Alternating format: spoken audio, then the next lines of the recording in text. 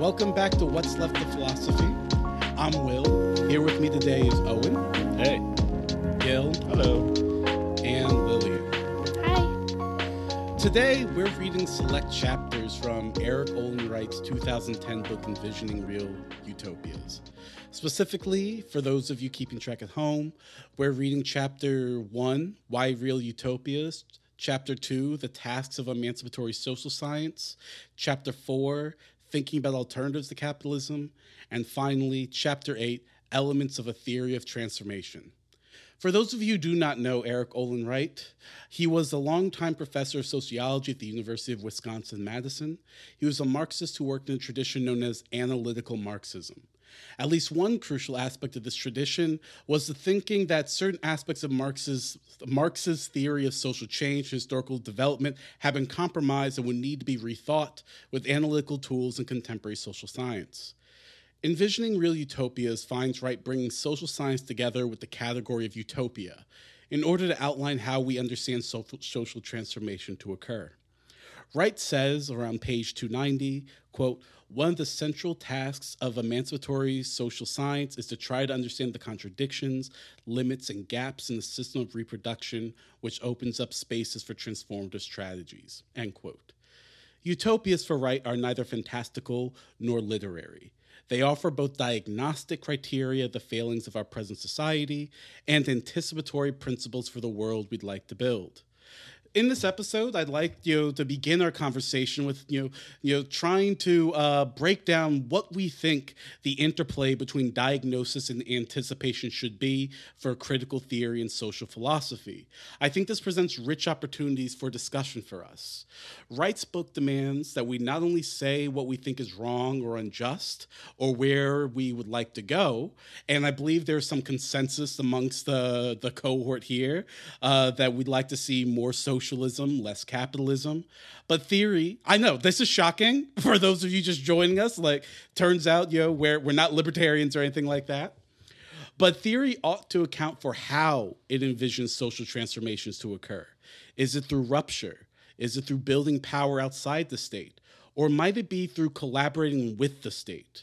I imagine there actually might not be consensus amongst us on these questions. So I look forward to digging into our expectations of theory, our visions of social transformation, and our diagnoses of our current ills with you all.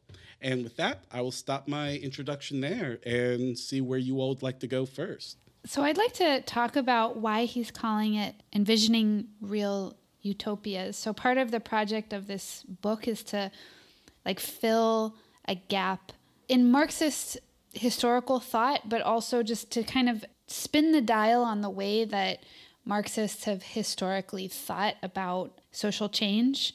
So we can talk about what he thinks is wrong with the classical theory of history, but more specifically, he thinks that there's a way in which socialists don't think about this in the right way, and there needs to be some energy put into the planning, the looking for the openings and the possibilities. And this isn't something that Marxists have usually been good at. Normally there's this kind of idea that in struggle, it'll just happen. And the system will collapse, and in the rubble will emerge these people who get educated in their struggle, and then they can build the new society. And he thinks that this isn't sufficient, and he wants us to still engage in utopian thinking, but he wants us to do it in a particular way and embrace what he calls the tension between dreams and practice. So I guess I'd like to maybe start there. Do you guys see the gap he's trying to fill or the problem that he's trying to get at? Yeah, I find something really refreshing about his willingness to place that anticipatory dimension at the core of his analyses. And you see it in other formulations, right? You have Real Utopias, which brings those two kind of heterogeneous elements together, but you also have the idea of what he calls emancipatory social sciences, right? And the idea of fusing the normative on the one hand with the descriptive and the analytical on the other hand.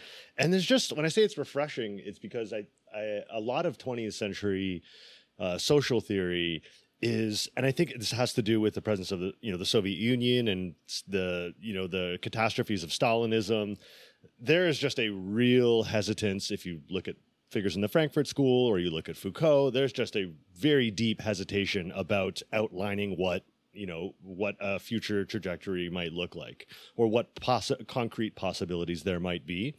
And he's willing to get concrete, like very specific. And that's where he draws on the social sciences, right? Like to get very specific about the kinds of institutions, social processes, forms of, collective action that might make that possible. Yeah, and I think the build on top of that. I think also what he sees wrong here, and you all can correct me if I'm wrong about this, but I think that he has an explicit hesitancy towards the notion of what he calls ruptural transformation, at least a singular focus on it, because his issue is, well, what social theory has to answer is, well, how do we start to build those new institutions that are supposed to replace the old? And we can't just be on autopilot here and think something class struggle, something smash the state, and new stuff. And he's like, well, look at history. Step 3 question mark, step 4 profit. Yeah, exactly. Or you could do the meme of, this hasn't worked out for other people, but for us, maybe. For us, yeah. And he's like, well, look at history. A lot of examples of attempts at ruptural transformations, and I've thought about this a lot. Often people who are leading revolutions are poor people to reconstruct the world afterwards. And you look at those, and either those institutions didn't change as much as you thought they would, or then the ruptural transformation was morally compromised, and it didn't lead to this new state of social emancipation. And so he actually wants to say, well, theory needs to start actually trying to account for in the nitty gritty details of, so what are the strategies we're looking for that will allow us to build the world we'd like to see? Yeah, I thought so. Like one of the end of chapter 8, which is the one, Elements for a Theory of Transformation, he outlines these 3 different sort of broad kind of strategic formations, I think I would say, for trying to bring about some kind of change in the social structure. I love this set of distinctions. I think it's really helpful, right? So the one that you already mentioned is this ruptural vision, right? Which is what we get with the sort of classic Marxist-Leninist, working class political party that's going to attempt to seize the state by violence if need be. And its sort of governing metaphors are war, right? And conquest and victory against the state. The second is what he calls interstitial. And this is a much more kind of like anarchist. The point isn't to confront the state directly or to combat it, to defeat it, but to sort of build power wherever there is not capitalist and state power, right? And so to try to build the new sort of social relations like in like these cracks or interstices. Because he thinks, correctly, I believe, that capitalist power is not total in the sense that, the entire social field is completely dominated by and governed by, capitalist logics and articulations. So wherever there's an opportunity for counter-hegemonic practices to form, this is what the work of interstitial organizing does. And then the third he articulates is this sort of symbiotic relationship with the state, right? This is our social democrats who, want to use the existing mechanisms of the state to try to, get some good reforms on the table. And what I like so much about his analysis, because I think you're totally right too, that he's very skeptical of this ruptural move, right? He's very skeptical of the kind of revolutionary, clean break, seize the state by violence approach. But he does seem to me to want to suggest that all 3 of these have their ups and downs. They've all got their sort of limits and logics, and an adequate theory of transformation is one that tries to take all of them seriously, right? Not a priori privileging anyone, not ruling any of them out. And it was very interesting for me, at least, to see this sort of, quite committed, I think, Marxist in this analytic tradition have a kind of openness to the possibilities that are available to us through social democratic reform, right? With the state, not necessarily against or outside it. I just thought that was a kind of very capacious and open-minded way of framing what's going on in these organizations. Yeah, I think there's a with and against the state dynamic for Wright. I think that there is a part of where he's coming from is he's reflecting on some of the experiences of Eurocommunism and the social democratic experience in Europe and also in South America. And he's trying to take seriously what they're up against. And I think that one of the problems with people who usually pledge allegiance to the rupture socialist ideal is that they don't take those things seriously. And what replaces a serious analysis of constraints under capitalism becomes a voluntarist idea that if the right people were just with the right will, were in the right position to make the transition, and then the problem ends up being the lack of the right vision and the lack of the will of the people who were in that situation.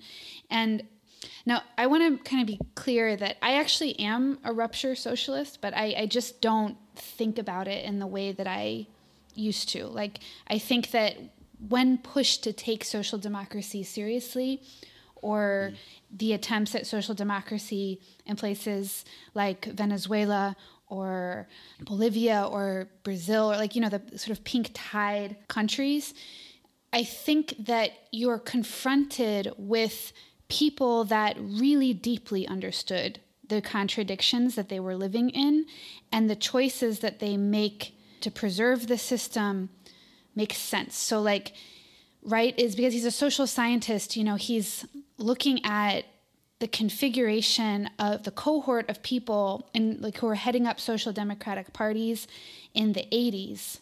And this is when social democracy like lost it. You know, it was like they couldn't push through the reforms.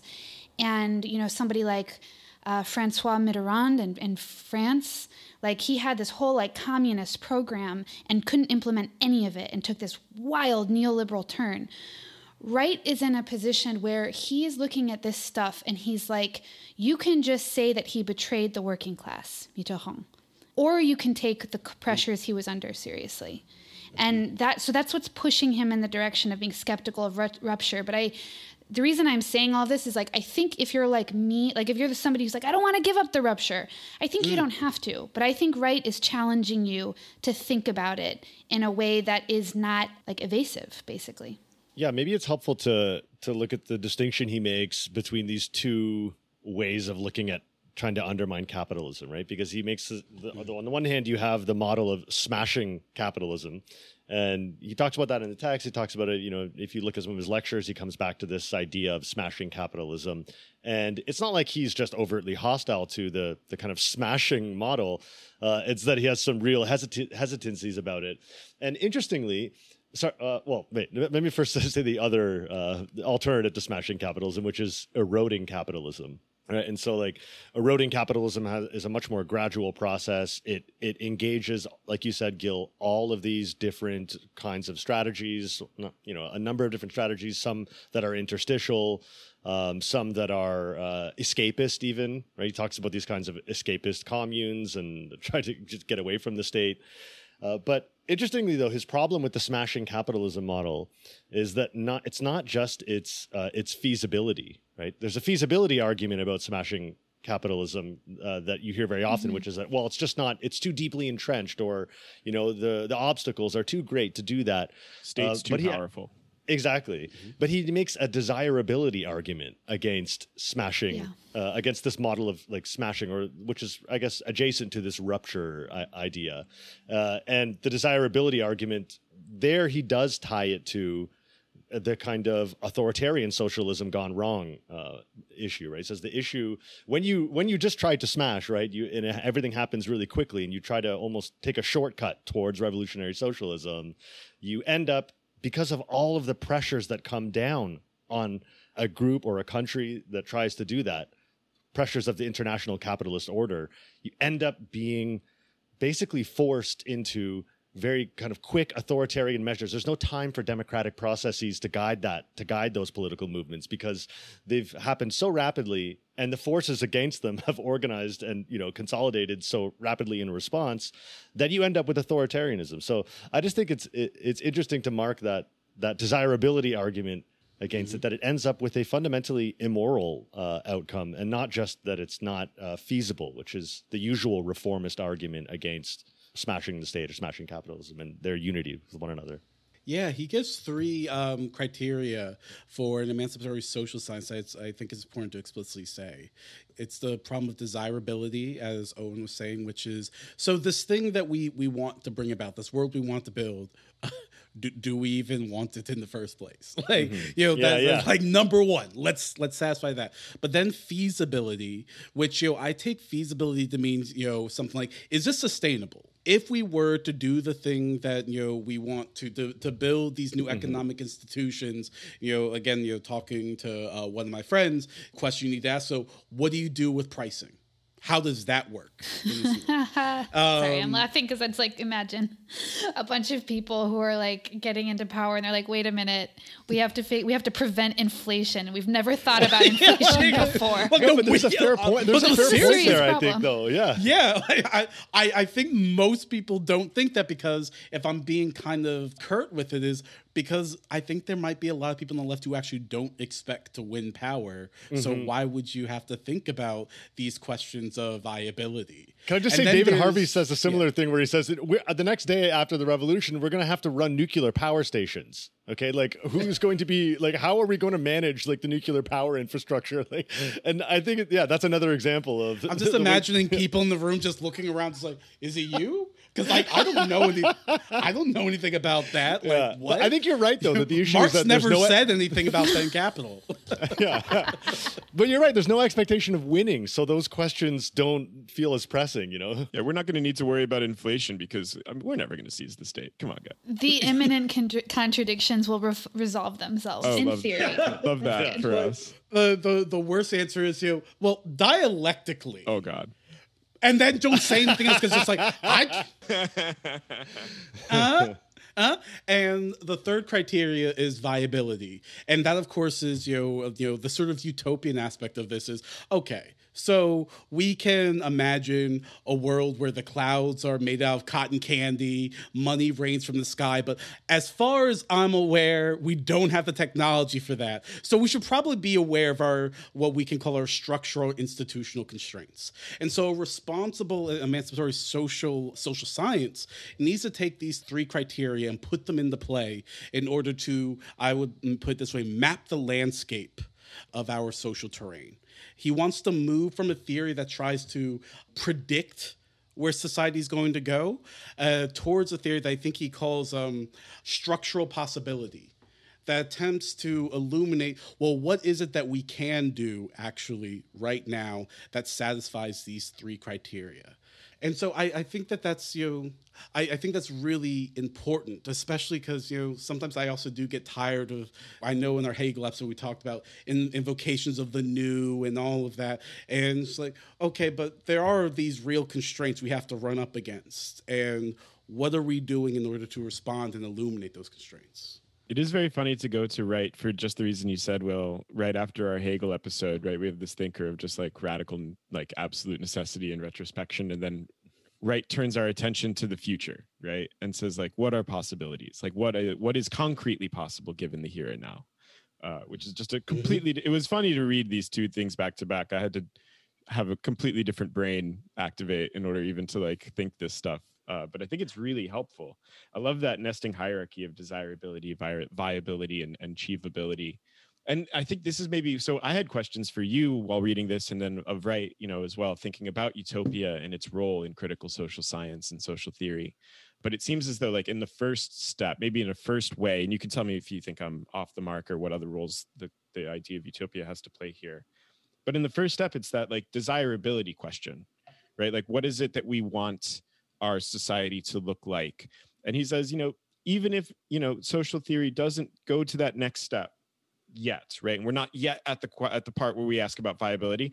That first moment of just like thinking through desirable worlds is really important, right? And so like, I think also, Lillian, your like account of like what tendencies he's reacting to was super helpful for me. But it also does seem that he's trying to insist that we need this imaginative space, right? And that there's an important function to be fulfilled by, imagining other kinds of social realities where like that space of possibility has felt closed and foreclosed for especially those of us on the left for a long time, right? For decades, literally. Yeah, this is going against the grain of a lot of things that are and were going on in academia at the time. So he has this really wonderful introduction to the book that we read where he kind of just lays out, without defending it in great detail, why his perspective differs from other left-wing thinkers at the moment in which he was writing this, which is that, just against the academic consensus of the moment, that like against not only grand narratives like philosophies of history, but just like grand design. He says that like there's a way in which our vision of what is possible shapes our political activity and our theories. And he says that like this skepticism about designs is sort of a self-fulfilling prophecy, probably also for like the classical Marxist tradition. But in that moment, he was reacting to anti-Marxists, like people who just don't want anything to do with totality, and they don't want to think about systems or whatever. And he's like, this is actually itself a force in history, and it's a form of cynicism that weakens progressive political forces. And I think it might be worth talking about that a little bit, because in some ways the political moment has shifted somewhat, so that people are more open to socialism. They're more open to thinking about systems now. But I think one of the things that's sort of interesting about reading Wright is that we're not like so well equipped to do this stuff. It feels awkward now, because we haven't been doing it for for the whole neoliberal period. We were all about the fragmentation and the novelty, and we don't, we're skeptical of the state in toto and like all of these things. And he's giving us these reforms, and he's talking about like a really like different perspective that I think is guided by a normative vision as well. Yeah, I can think like if I think back to even just 10 years ago, the environment in continental philosophy or broadly in critical theory and social theory was one such that, people would make critical comments, and you'd often hear like somehow say something critical about capitalism, right? Or try to diagnose a particular problem, right? And then someone would say, damn, like I wish we could do something about that. I'm loosely paraphrasing, right? And then you'd hear, well, we're not doing programs here. Like I'm not going to make a program. And that was a very reflexive, and I think in a lot of milieus it still is a very reflexive way of responding to that.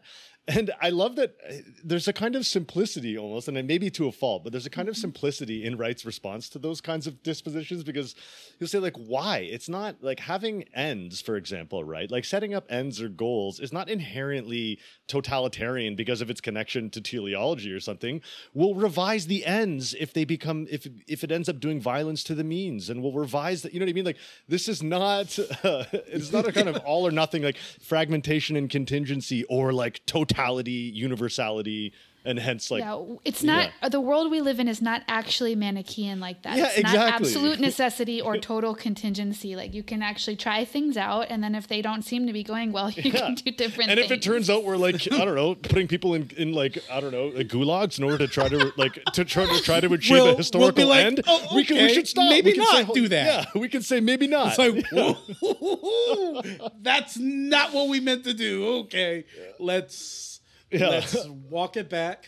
But this is another exciting thing about what, and maybe I know, you said like, sort of simplicity to a fault, but, I want to stick up for the simplicity a little bit, because he's making things explicit that sometimes I think we all should understand, but we don't talk about. So I like that he says, also a capacious social theory needs to also have a theory that makes room for unintended consequences. This is a huge part of the picture. It's a huge claim of his. And it was honestly strange to me reading this, because then I realized how little social theory I read that takes seriously that there can be unintended consequences. It's usually, if it didn't, sometimes it sounds like the fallacy, like, what is it, like no true Scotsman or something like that. If it didn't work out well, then we already know that it was a bunch of grifters, fakers. But if I got to do it, right, it would be lit. Yes, the voluntarism, which is always also moralism. Exactly. And so, he's saying that, a responsible social theory that has these criteria of desirability, feasibility, or viability and feasibility is also one that's inherently revisionary, because it understands that you're trying to build new institutions or trying to have a symbiotic relationship with the state in order to do things. There are going to be things that happen that you did not expect. And so you need to have a supple theory that constantly remains attuned to what's desirable, and that's supposed to guide you normatively about what actions you are taking. But if you get rid of the unintended consequences, then you either have this sort of voluntarism or this strange functionalism where put A here next to B and social freedom. Yeah. And the world is far too complex for that type of vision to be, I think, appropriate for political strategy. Yeah, and that strikes me as a much richer way of relating to political strategy. Well, this is not really saying very much, because a figure like Adorno, who I wanted to invoke again, when utopia comes up in like negative dialectics or in his work on art, he always says it, he's very careful to say, because of the ban on graven images, in a sense, right? That we can only think of it negatively. So utopia is always a kind of negative index of, or he'll say, for example, suffering is a kind of negative index of what the good place might be, and really, really insists on that point of negativity. And it seems to be because the alternatives that he's working with are either a teleological and quasi-totalitarian, which will become totalitarian vision of like making the future, which engages technological reason and all these, all these different things that so annoying. that they critique, right? I think Adorno is so annoying. This is the second time I said something else was annoying last episode too. Novelty. But there's such a contrast between these two ways of thinking about utopia, which is one is a total ban on envisioning what it might look like, or if you do envision it, it's going to end up being totalitarian. I know I keep coming back to this point, but I can't stress how important it is, because so much of 20th century thought, I feel like, is very much kind of stratified along the lines of as this kind of false alternative. I also just want to say real quick, because I'm now thinking more about what Gil said a few minutes ago. I also wonder if it's not always actually obvious what is desirable, and that does deserve our critical attention.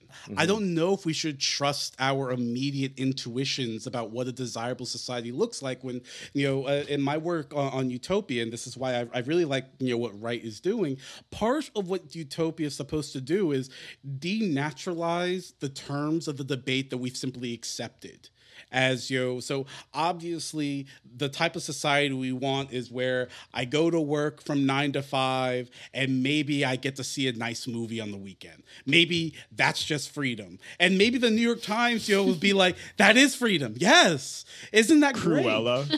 Get to go watch Cruella, and Disney's rehabbing the image of a puppy murdering villain. Cruella and get to Girl see boss. her you beat me to the joke. Shit. I need to stop pausing. But I don't know if that's immediately obvious. And so, maybe to push the conversation a little bit further, or another thing that Wright is responding to is he thinks that there are particular inadequacies in Marx's theory, not Marxist, well, maybe Marxist, but also Marx, the man's theory itself, that need to be attended to.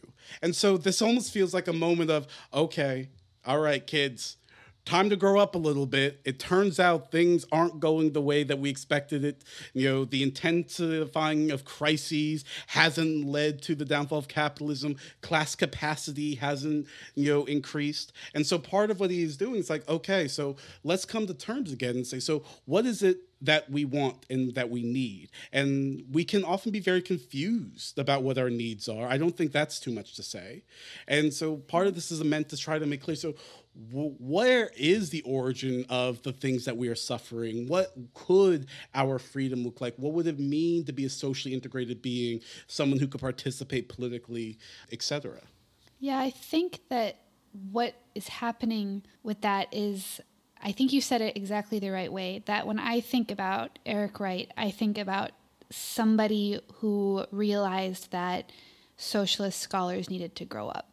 Like, he was in a milieu in which historical materialism was dying in a way, and he wanted to make it scientific over and against the arguments that historical materialism couldn't be scientific, like the more philosophical arguments, and the more social scientific arguments from people on the left, Marxists, who thought that trying to do social science in the way that he's doing it would be like succumbing to bourgeois social categories or something like that. Bourgeois social science. So there's all these like weird reasons why people on the left didn't think historical materialism belonged as like a serious social scientific method.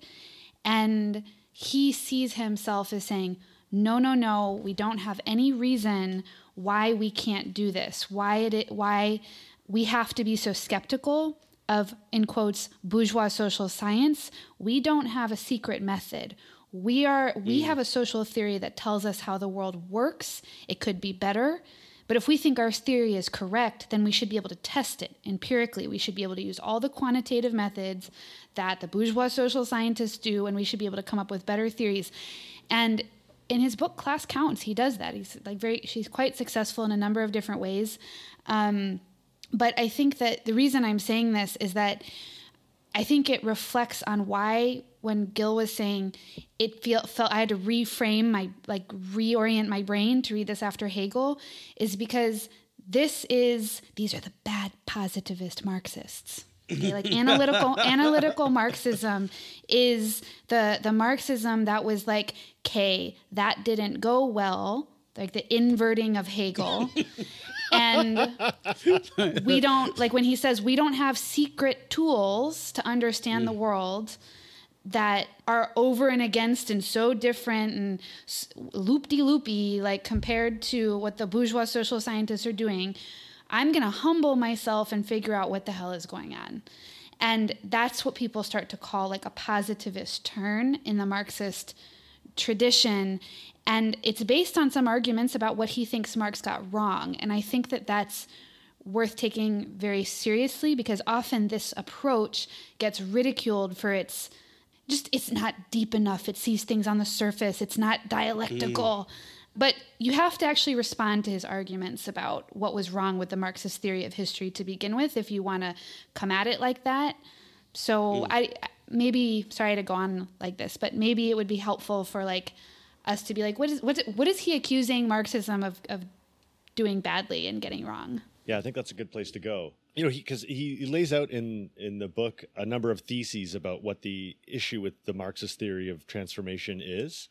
And they are roughly something like, you know, the Marxists thought that capitalism would become impossible, right? That it would, of its own internal dynamics, it would end up destroying itself. And so there's a modal point there about the necessity of capitalism's self-destruction. Marxism claimed that it would produce its own gravediggers. I'm caricaturing, right, to an extent here, right? But Marxism... So is he. Exactly. He is, yeah. He claimed that it would produce its own gravediggers, right? That eventually proletarianization would create a class that would have both the organization and the capacities and the disposition to overthrow capitalism, and that revolution would ensue from that. And then the last thing, which I think is really where the majority of his polemical attention goes, at least in this work, is the idea that the socialism that comes about, right, on the way to communism, right, the socialism that comes about from revolutionary transformation, and this is, he says, is utopian in the pejorative sense, that it would end up changing human beings whose egotism and whose antisocial behavior are not human nature, right, but they're a result of capitalism. And so once we start doing socialism, right, is the claim, then there will be almost a kind of quasi-anthropological transformation that will take place, and that new human being that results from our kind of socialist practices and institution building, they just won't even want the state anymore, right? They will be done with it, right? It will end up again. It's like a light switch. Exactly. I'm being a little bit simplistic here, but this is the claim, and whether that's right about Marx or not, I do think that last point, right? That the idea that this is something to really struggle with, and I do really struggle with it. Like the extent, I do believe that it's a certain set of historical conditions that create the kind of egotism and antisocial, the atomism that are an obstacle towards social transformation. How you draw the line between to what extent that is, I'm really glad he poses this question, to what extent it is a result of capitalist social formation, and to what extent it is a result not just necessarily of nature, but of other historical forces, of things that won't go away once we change the mode of production, or once we alter our economic configuration? I don't have an answer to that, but it's something that I don't think that we're pressed often enough to think about, or at least I don't feel like I'm pressed often enough to think about, and I'm glad he does that. Yeah, that is a tough question, because I, like you, Owen, like I agree in principle, right, that like all of these sort of antisocial and egoistic characteristics seem to me to be resultant from the capitalist mode of production. But like, I don't know. Maybe I've read too much Hobbes, and that's my worry. I still have some worries about like, in the background. You know? I don't know how much we want to get waylaid on this, because I had pretty serious problems with the presentation of historical materialism in the book that he critiques. And I'm not sure how much we want to like dig into that, but like at the very basic, give us a quick sense. Yeah. The very like first thing, right? Like his claim is that, and some of this I think is like very interesting framing, and some of it I find to be kind of objectionable. His claim is that like, you know, Marx's kind of great ingenuity and brilliance was in not directly trying to formulate or articulate alternatives to capitalism, but of demonstrating its impossibility in the long run, right? Like that's what he claims is the aim of the book Capital.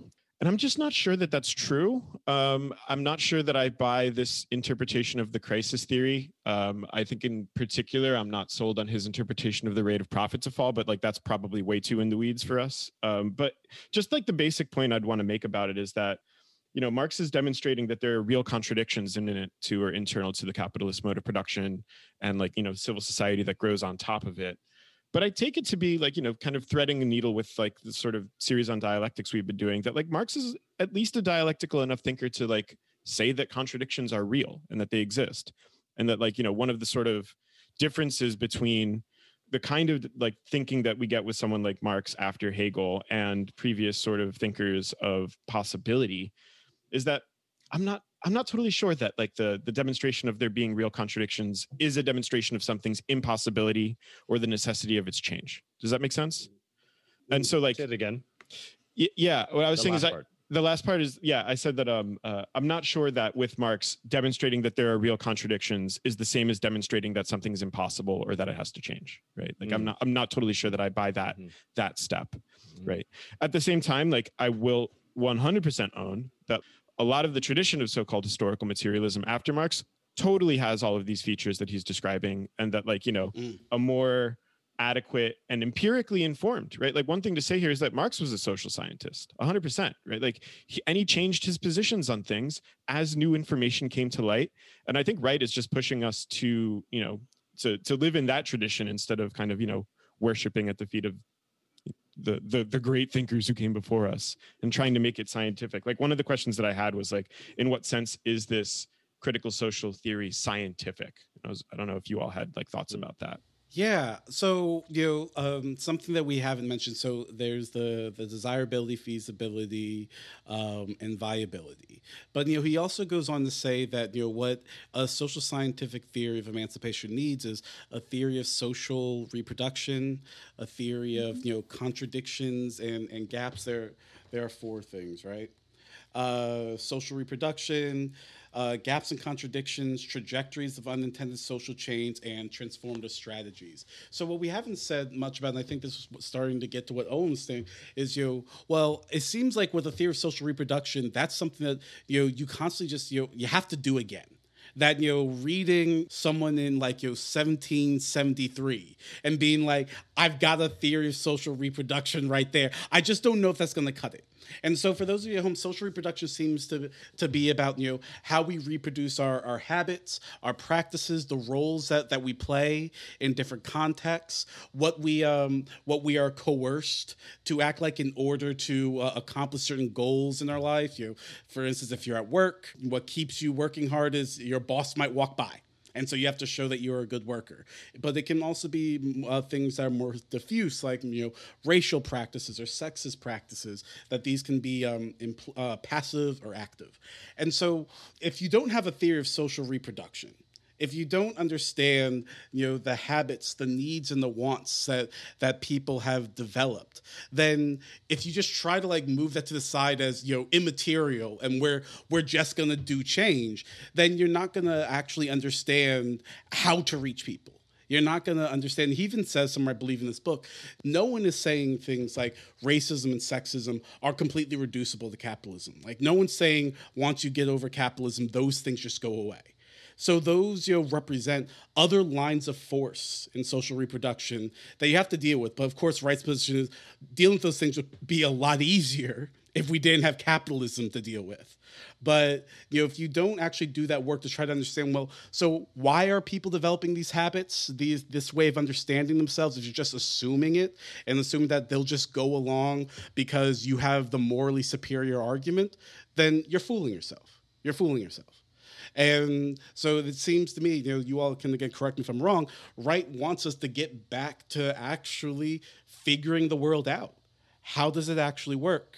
And that we can't just go from our pre-reflective intuitions, no matter how much we try to thought experiment in our heads. Sorry for that dig at some analytic philosophers, but I just don't think thought experiments are going to cut it with something like this. I just don't. I know a lot of analytic philosophers work with social science, so y'all are great. Well, I think the justification for the scientific turn, and I think he's quite skeptical about dialectics and immanent critique. I think his justification for this isn't just that there's no value in the social criticism that can arise from that. It's just that it's not sufficient.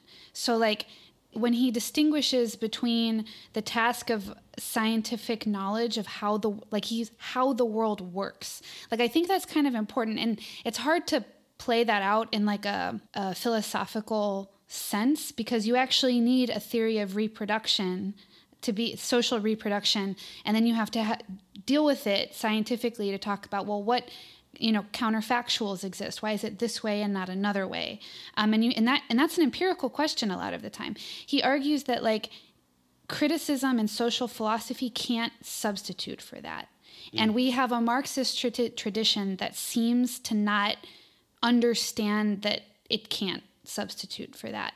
So that's how you produce this logic that, whether it's fair to Marx himself or not, where you start seeing this instability and these contradictions, and then you project a theory of society onto the future that doesn't reflect the actual development of those contradictions at all, because you haven't stopped to think what is reproducing itself. And actually, there's a really big problem with how Marxists have thought about things in the past, which is that they've emphasized instability and crisis. And I think there is instability and there is crisis, but that's actually not a theory of social reproduction, because what makes capitalism reproduces itself is it is stable. It does reproduce itself.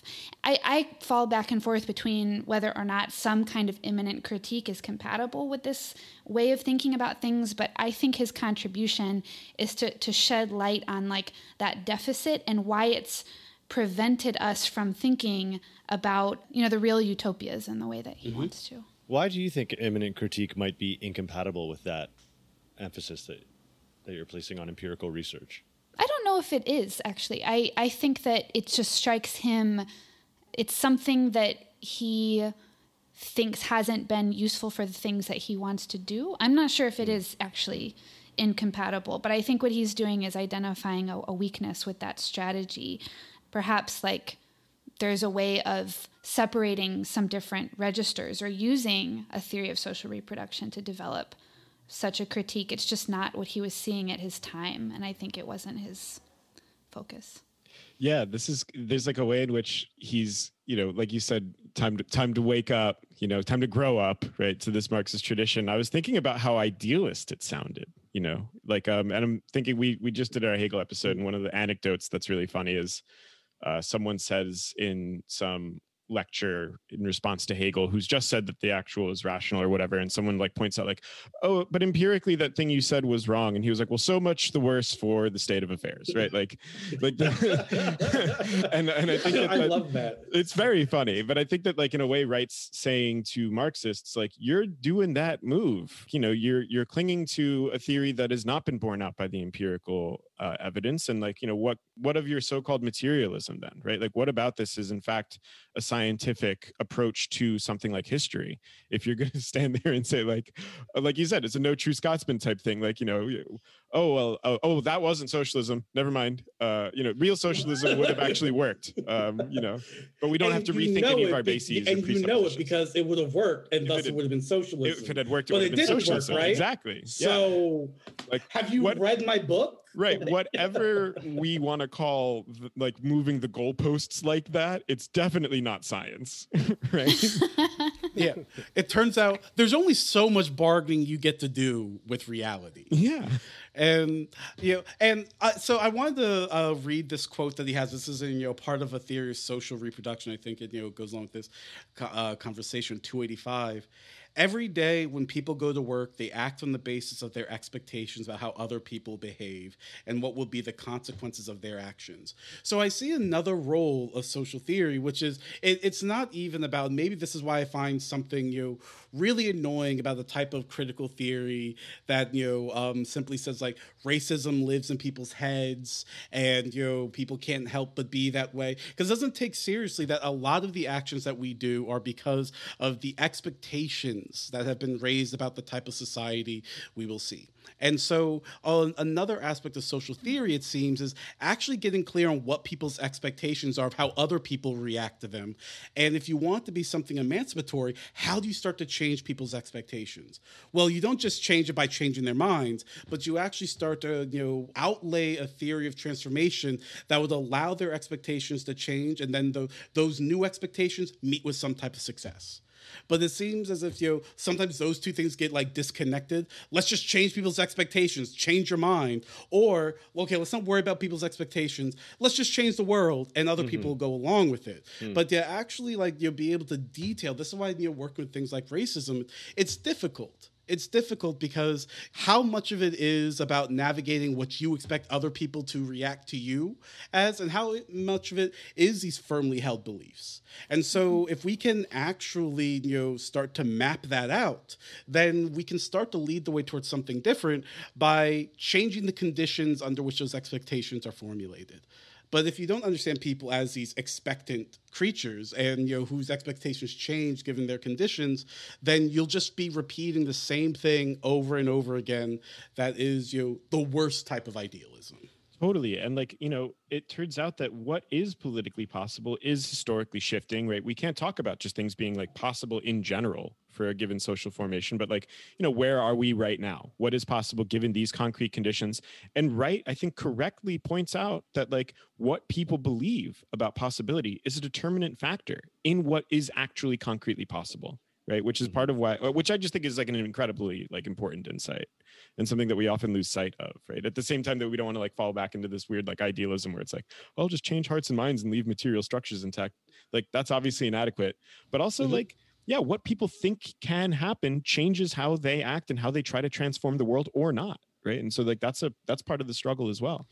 If we wanted to use a concrete example, and again to avoid the idealism, we might talk about the union drive that happened in Bessemer, Alabama.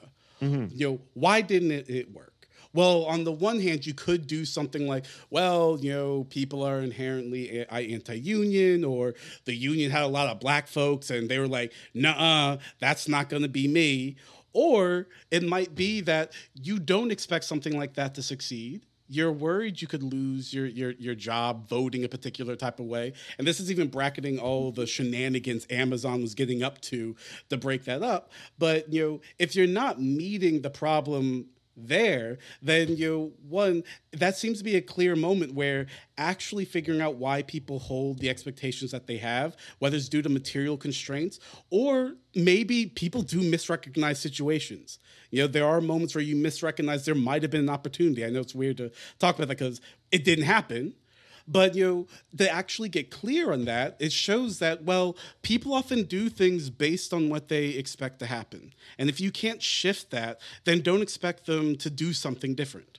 I think he actually makes a helpful distinction between the way that the kinds of emancipatory social science he envisions is different from the hard sciences, right? He says in the hard sciences, the beliefs that we have about the kinds of principles and laws that are in question doesn't affect the actual knowledge that's generated, right? The beliefs one has about laws of gravity, for example, don't, or at least this is his claim. I'm not enough of a philosopher of scientist. I'm sure there'd be some people out there that would dispute this, but the idea is that the laws of gravity can be bargained with. Yeah, well, I don't know. Who knows? I love it. Okay, no, sorry. It's those postmodern philosophers of science out there that are ruining Western civilization. You can't forget about them. They're the ones. Soon we'll have no more gravity. And the Canadians sending robots to the moon. Oh, God. Don't even get me started on that. Canada getting into the space race of 1960. I love it. I love that for Canada. But in any case, our beliefs about what's possible in the natural world don't affect what's possible in the natural world. Whereas our beliefs, as he claims, right, our beliefs about what's possible in the social world have a very important effect on what actually is possible in the social world, right? And that's what fundamentally distinguishes, right, the natural sciences from the social sciences, is that what you called, Will, a structural possibility. Yeah. How do we raise people's expectations? And I worry phrasing it that way, but I want to phrase it as plainly as possible, because I worry about phrasing it that way because one could say raise expectations, you also raise the possibility of disappointment. On the one hand, I'm like, I feel like so many of us are just already living lives of disappointment. So like, what could the harm be? But doesn't that come with the territory of utopian thinking to an extent? That risk, the risk that you're going to disappoint, that people are going to be disappointed. Yeah, no, that's a constitutive risk, but I think it's important to raise people's expectations, because it is from raising those expectations that they can start to enunciate. Wait a second, what if this is not the only way our social relations could be? If I want to be more metaphorical, what if this is not the only way the world could be? But if you don't even get to that point where people are starting to envision something else beyond just getting by, beyond just surviving, but changing those background conditions of what my life could be, then you're not going to go anywhere, and we're just going to be stuck with this hope that a good enough politician in the United States will do that vision for us. And it turns out no politician is good enough to do that, because also most of them aren't interested in doing that. I'm not calling anybody out. Your favorite politician's great. Don't worry. But I'm just saying we can't mortgage it all to those who are already in power. I think we need a type of social science that can actually say there is room for us to change our expectations here, or here are the reasons why we can't change our expectations. That might even be helpful in and of itself. Yeah, just one thing I want to add to that is that I like that he points out that there's a tendency, we all are familiar with a certain risk on the left or within progressive visions of politics to say that we don't want to fall into a kind of mechanistic view of history, right? Like we don't want to see social progress as something that's going to mechanically unfold because of internal contradictions in our social world. But he says it's very important that we also understand, and he thinks that folks on the left don't do this enough, is to remember that that's just as true for the ruling order as it is for the kind of order. You know what I mean? It's also not mechanically guaranteed that this particular political and social order will be able to reproduce itself. So, he's, even though he's critical of Marx and the idea that there's a mechanical necessity to the advent of socialism, right? He's also saying, well, it's also true that it's not mechanically necessary that we're just going to continue on like this. And so it's very important on that level of expectations to understand that even while they might be utopian, right, while they might seem impossible, there are issues with the obstacles that face the creation of the utopia we want as well, right? And we should exploit those obstacles that the ruling class faces as it tries to reproduce its domination. Yeah, there's a difference between, I think the helpful distinction he makes about the kind of social science he's interested in is how he distinguishes between a theory of social reproduction and a theory of social orders. So for him, a theory of social reproduction has a different set of counterfactual statements that it's dealing with than a theory of social orders. So for him, a theory of social orders is the kind of thing you get with meta theories like structural functionalism, like Talcott Parsons or Habermas. So if you read the theory of communicative action, you get a meta theory about how modern societies achieve social and system integration. And he argues that emancipatory social science has a different set of questions, which is the counterfactual of social transformation. So because there's a kind of anthropological claim that like people will contest domination and oppression, which is, if there is a claim about human nature in the Marxist tradition, I think that's it. People don't like being dominated and oppressed, and they do things about it. So the counterfactual is, why aren't they doing things about it in one way, and why are they doing it this way instead? And so what that requires is micro foundations to the social theory. And this is the positivism part that people don't like if you're a part of the dialectical or immanent tradition, because you have to figure out what the mechanisms are, the dominant compulsions. And of course, there'll be many different compulsions, but what is it that is kind of creating imperatives to make one set of decisions instead of another? And it's not quite the same as a rational choice theory. I think it's just like, why do certain pressures impinge on people more than other pressures? And how does the system create preference formation? And what kind of expectations does it set up? So there's kind of a set of value claims that like value sort of emerges in the system. People have different values. They have to prioritize them, but some will get, there's a negative selection against some and for others. And so this kind of micro foundational aspect of it, once you get this, then you can start figuring out system patterns and trends. And so that's how you get the unintended consequences. So that's how you would get to the unintended consequences, is that you would be able to see how people acting on certain imperatives, compulsions, pressures, how it amounts to a certain way to solve problems, and then how that congeals into a new set of compulsions and pressures. And then you can kind of project what effect is that likely to have. And I think that like thinking about it that way, again, that's the bourgeois social science part, because the people that normally do that are people who do like rational choice theory or try to have like really static conceptions of moral psychology, like in neoclassical economics. And so this is what I think has created the perception that Eric Wright is more conservative than like the immanent dialectical tradition. Yeah, I just want to add to this conversation. I don't know if this counts as a hopeful note, but I like what he says about also understand, this builds off of what Owen was saying as well, that, understanding the ruling class and the ruling class system, you have to also understand that this is an extraordinarily complex piece of machinery. And so he writes, the first and perhaps most fundamental source of limits and gaps of social reproduction is complexity. Social systems, particularly when they are built around deep cleavages and forms of oppression, have multiple requirements for their stable reproduction. And in general, there's no reason to believe that these requirements are entirely consistent. And so what I take him to be saying here is, let's take the United States as an example. There is not only, class exploitation, there's, racism, there's sexism, there's all variety of oppressions that all are trying to be grouped into this ideal of, but this United States machinery is functioning well. And there's no reason to think that that's just going to happen smoothly, automatically, etc. And so I think also an aspect of this emancipatory, social sciences, so where are the contradictions and gaps that start to reveal how the machinery is rickety, where it's where you can exploit it, and that can be interstitially, symbiotically, or a moment of rupture.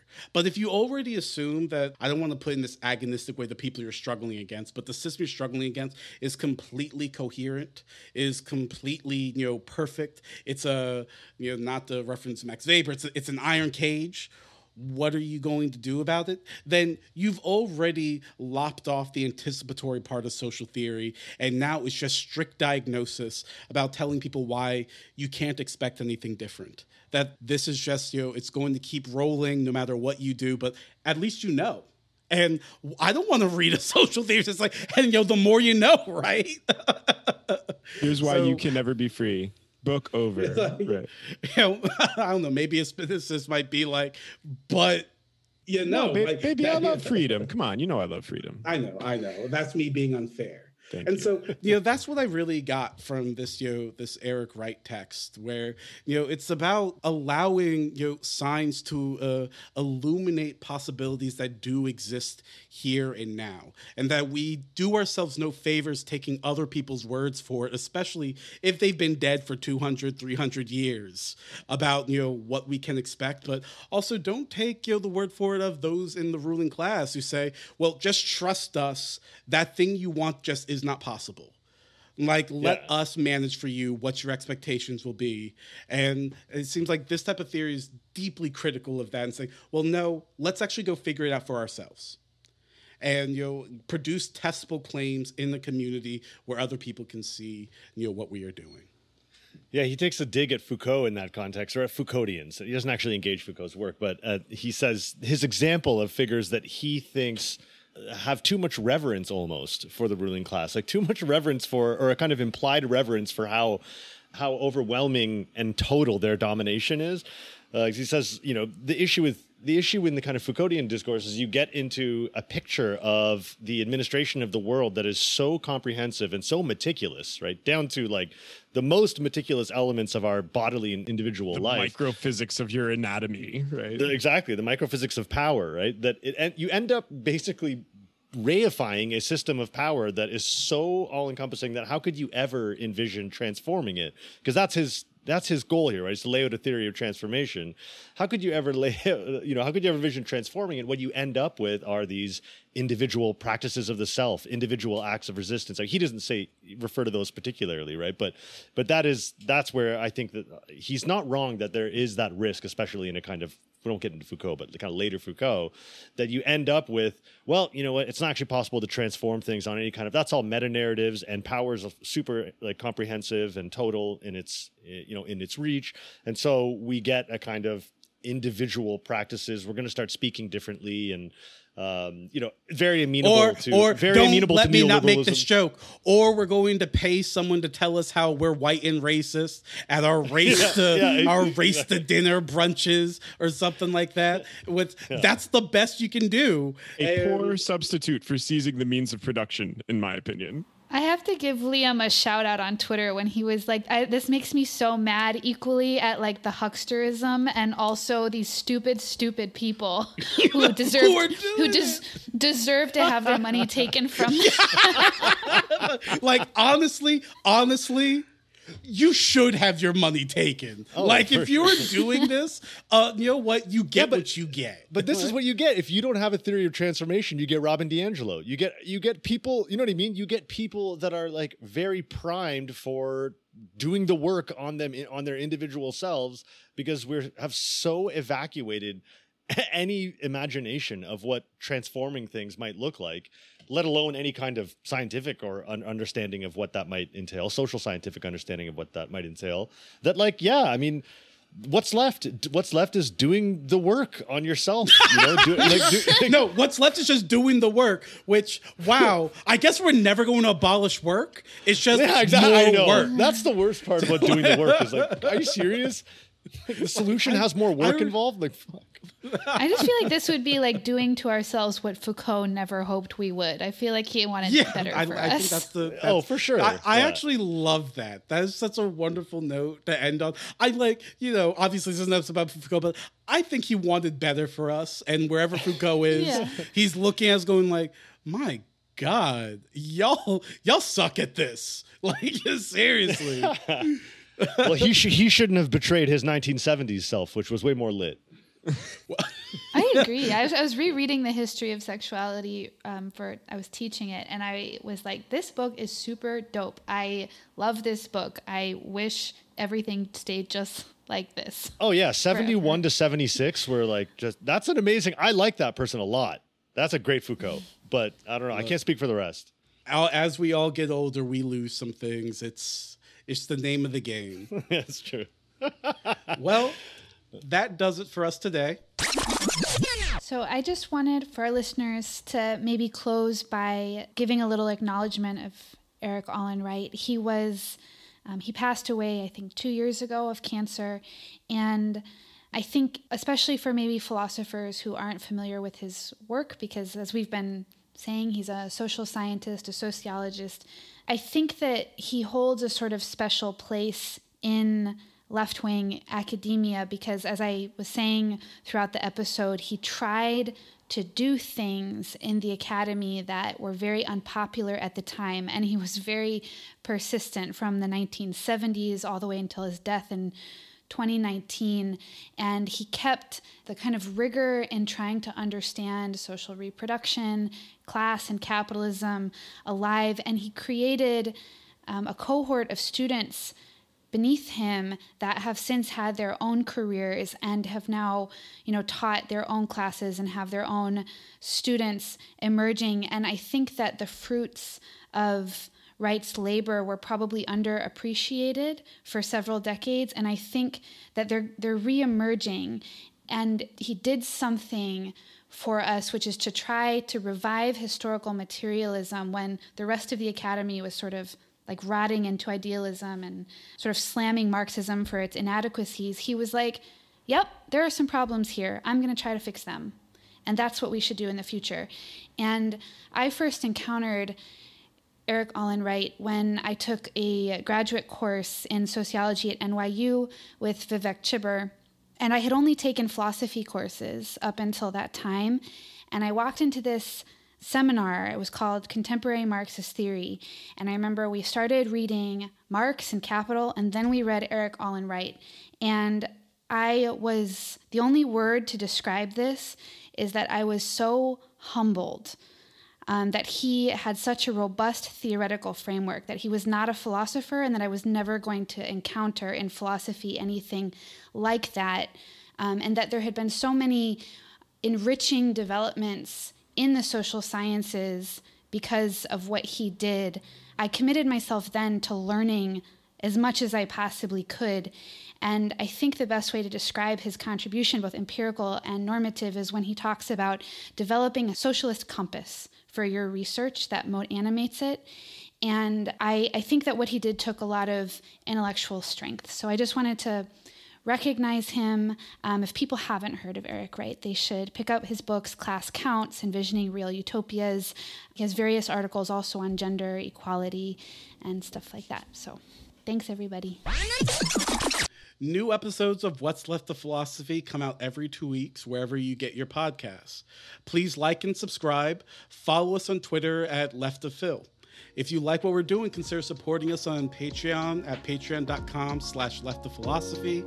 And please give us 5-star reviews and leave comments on whatever podcast app you use. Thanks for listening, and we'll talk to you next time. Bye, everyone. Bye. See ya.